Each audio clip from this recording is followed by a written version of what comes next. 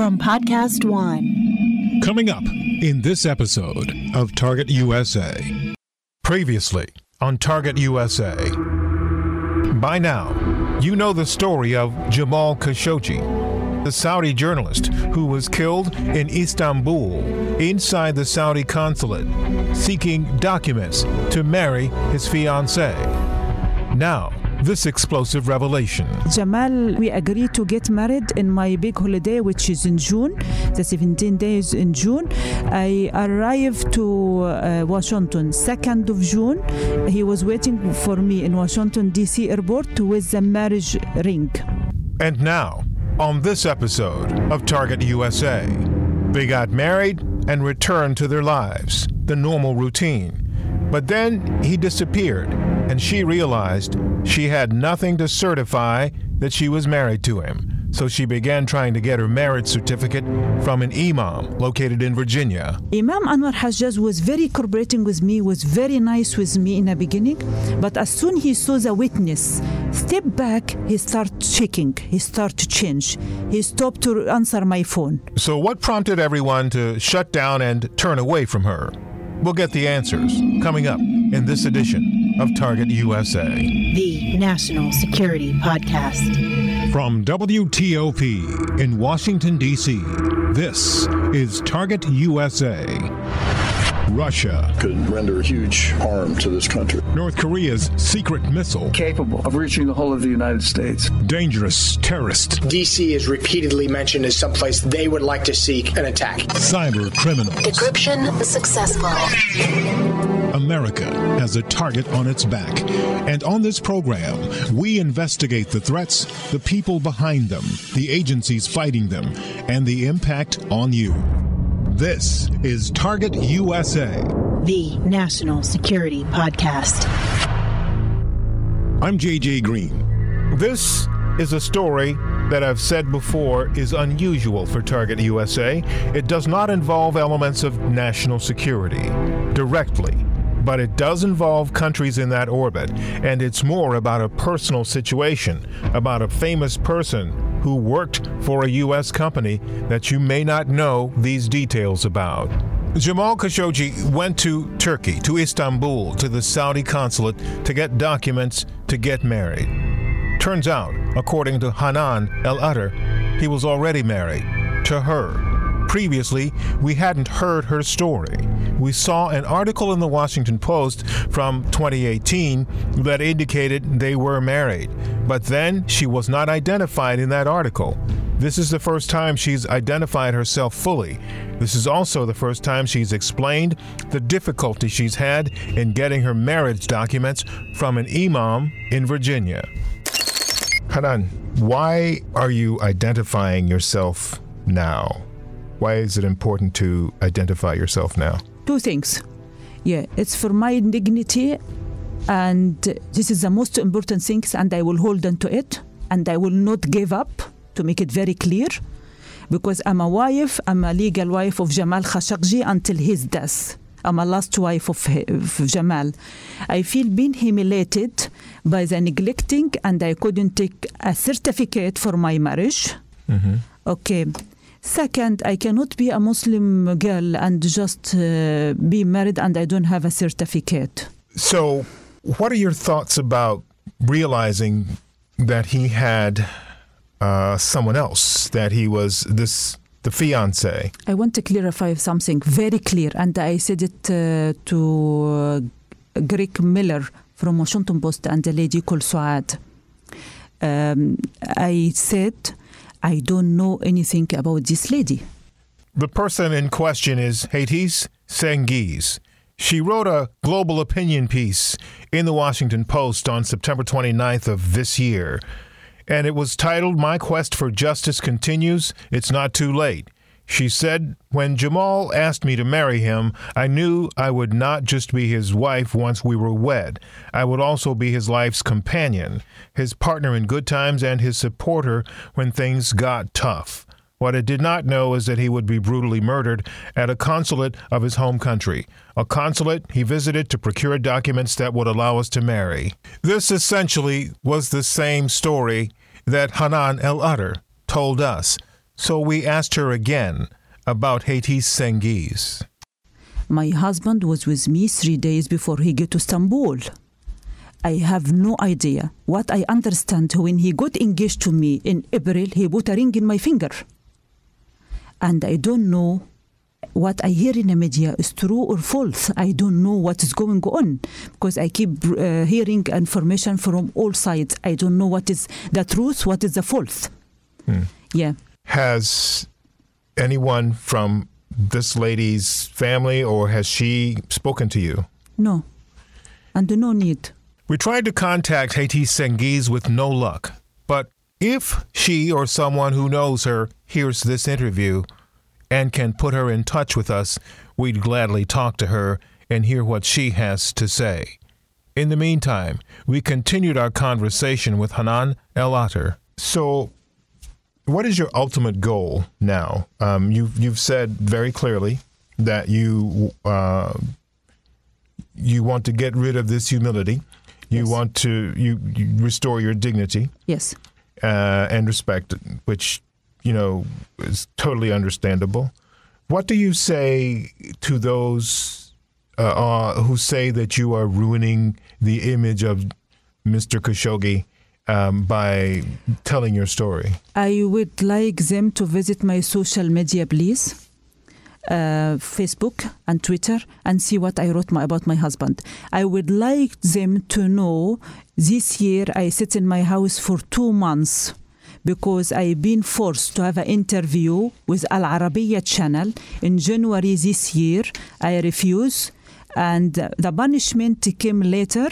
And my passport being taken in middle of February. I was in a house for 2 months because I don't want say anything harming my loved reputation, Jamal Kashoggi.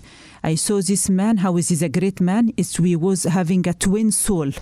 I had a clock hanging in my bedroom and my living room by Washington time to wake him up every day morning and to give him a push for the life.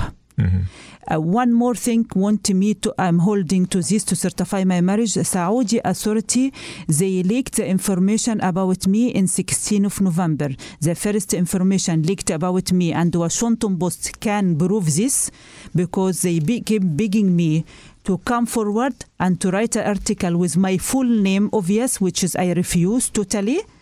And they said the information will leak one day, Hanan. Suddenly, in 16th of November, I received a WhatsApp message from Mr. Matar Al-Ahmadi, I still have it, telling me, Hanan, your photo all over the media, your photo in a Twitter, and he sent me a copy from the photo.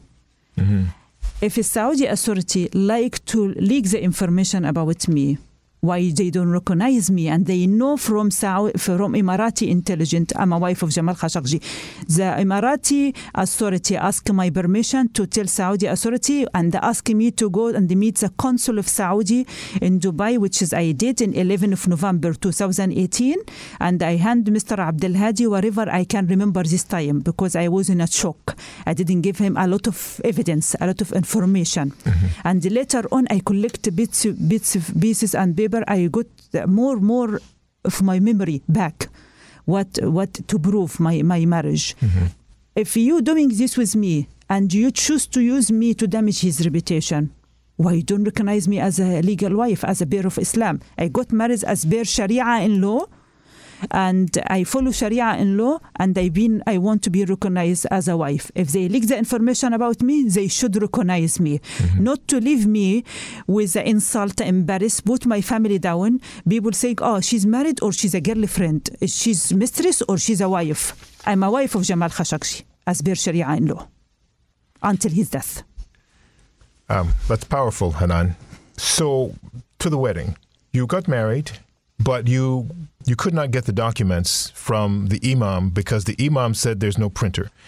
Later, the imam said he would send the documents to you later. No documents ever came? Never.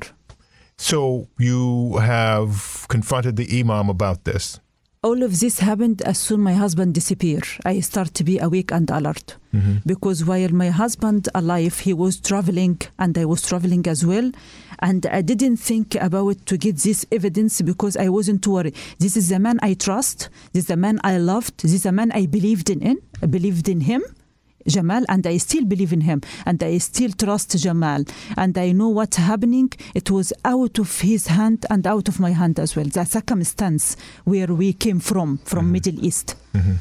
But when I lost my husband, because I could be pregnant from the last meeting of my husband.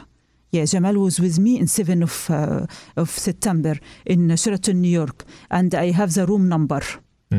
Yes, and I'm sure if they went and they will find a trace for me and Jamal. Okay. In the room. I could be pregnant. I get up, I might be having a child or something. I have to have some evidence in my hand. Then I start to call Imam. Imam was very cooperating with me, was very sympathetic with me in the beginning, until the article of Washington Post came out. Before the article of Washington Post came out, I was running after Imam, Khalid Safuri, and Raghid Mu'min Aqla to get them sign the certificate. I have a message from Imam clear saying, my daughter, they don't want to come and sign. Should I send you the certificate, which is his did? He sent it from his email, and I still have his email. Yes, from Imam Arhad. But I surprised it without a signature. No signature. Imam Anwar Hajjaj was very cooperating with me, was very nice with me in the beginning. But as soon he saw the witness step back, he started checking. He started to change. He stopped to answer my phone. Why do you think that happened? I don't know about the law here. And I want to answer. So you don't know why the imam stopped communicating with you? Yeah, and I did surprise him from one of Jamal number. So when is the last time that you communicated with the imam? We surprised him, me and my Saudi lawyer, Mr. Walid Al-Mutairi. We surprised him in his university in 1st or 2nd of May 2019. We came here to finalize, to make everything peaceful, away from the media, because I care about Jamal's name. I don't want people to know what I'm going through, something personal. I don't want to spray it all over. I was very care, and I told my message proof to you. I will show it to you. I begged them, please sign the certificate for my dignity. I might be pregnant. I don't want this issue to be leaked to the media. I don't want to take it further. Please sign the certificate. In fact, I promised them to sign it, put it in a safe with the imam in his university. I will take it from him wherever you wish, wherever you allow it me. Is there any financial concern? Not at all. Here? Not at all. It didn't come to my mind. Will there be perhaps some lawsuit against the Saudi government or something? It didn't come to my mind. My main target, to make it very clear, to be recognized as Jamal legal wife and his death. If they choose to leak the information about me, I should be recognized. I cannot live in a society. People assume, is she's a girlfriend? Is she a wife? No, I was his wife until his death. I supported him. I was giving him a moral support. I loved him, and I will always. I still have my mahr, which is one Saudi riyal. I just show it to Mr. George. I will show it to you. In fact, to make it very clear, he told a big amount of thousands of dollars to the imam. Because the imam asked, did you give her mahr and muakhar? Then Imam Jamal answered, thousands, but I did not. I took from him 1 Saudi riyal. That's it. Hanan, you know, there are other journalistic organizations that are much more prominent, much bigger, much more well-known, much more global. So I'm interested in knowing why you agreed to talk to me about this story. Okay. I will go back a little bit. You asked me a question when I came, why your name didn't appear proper in Washington Post article. When Jamal disappeared, I decided with my family, I don't come in the media. After this all of mess, this information from here and there, bits and pieces, my mom, she said, with the dignity, with respect, do not hurt his kids because they know me. And 3 of the kids, they know me.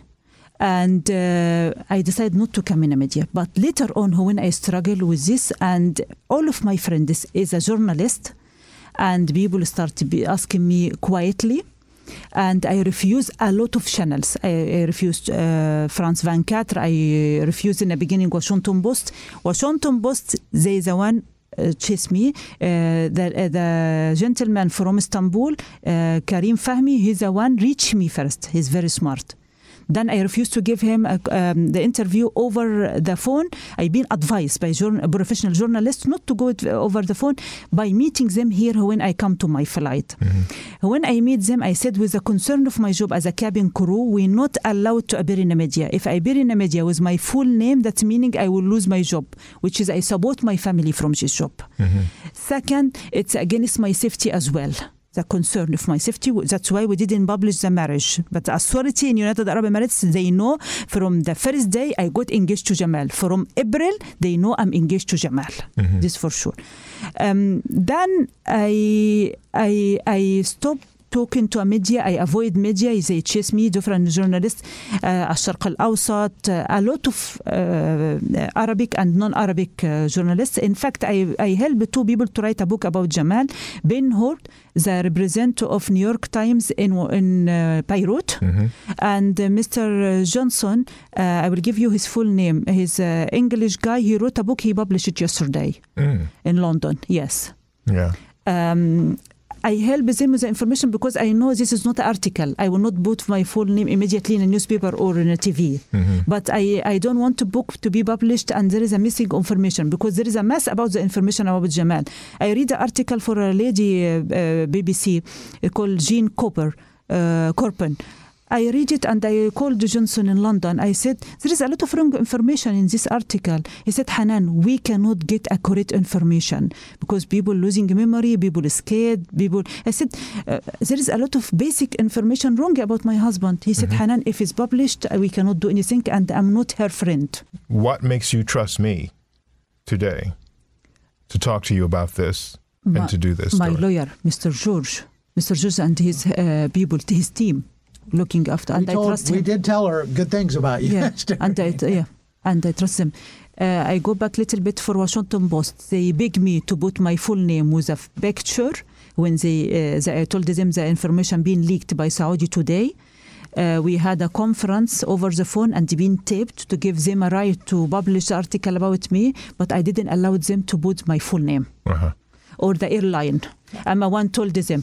I can give you some background. Yes, Greg Miller was begging me, Hanan, everybody know you. I said, but I cannot face my airline with my full name in your...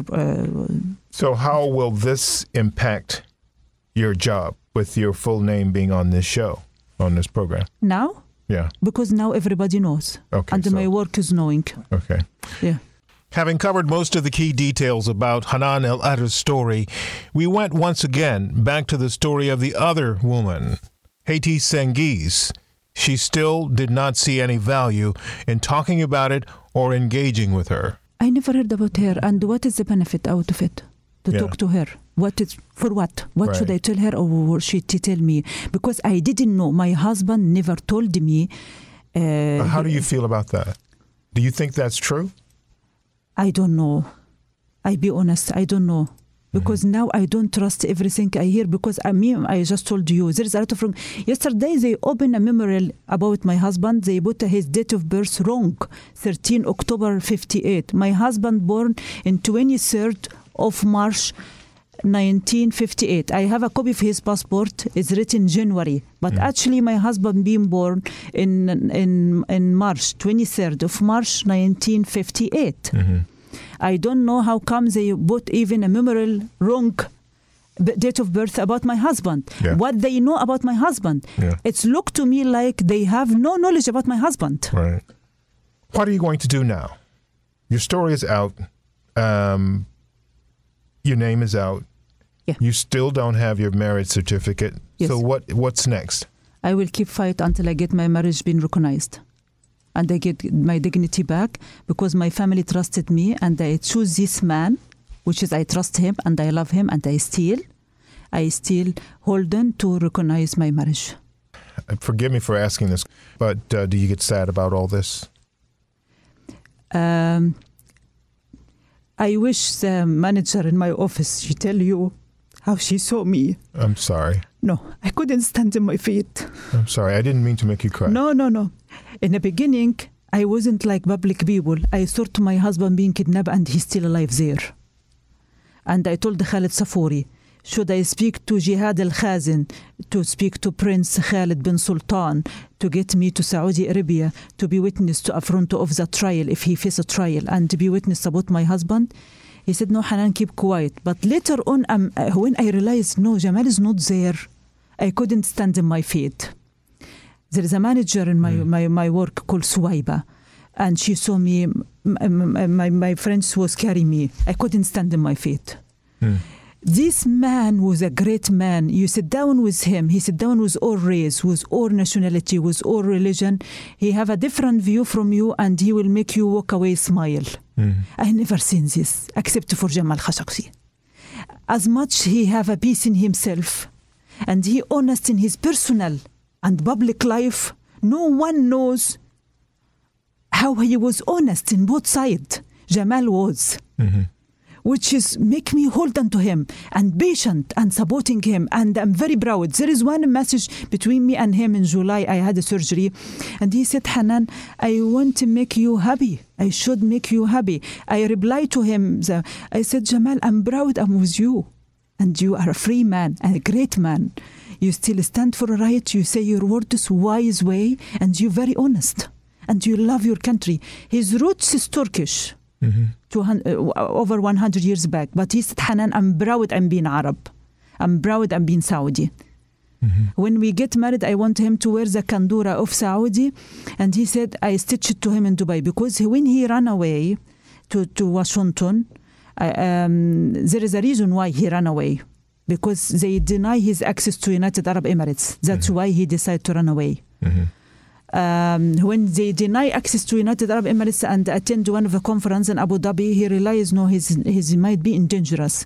But he never, to make it very clear, he never been scared about his life or safety. He was always scared about his stability and the passport nationality. That's why he want to get the Turkish nationality, to give him some shelter, some stability, some freedom.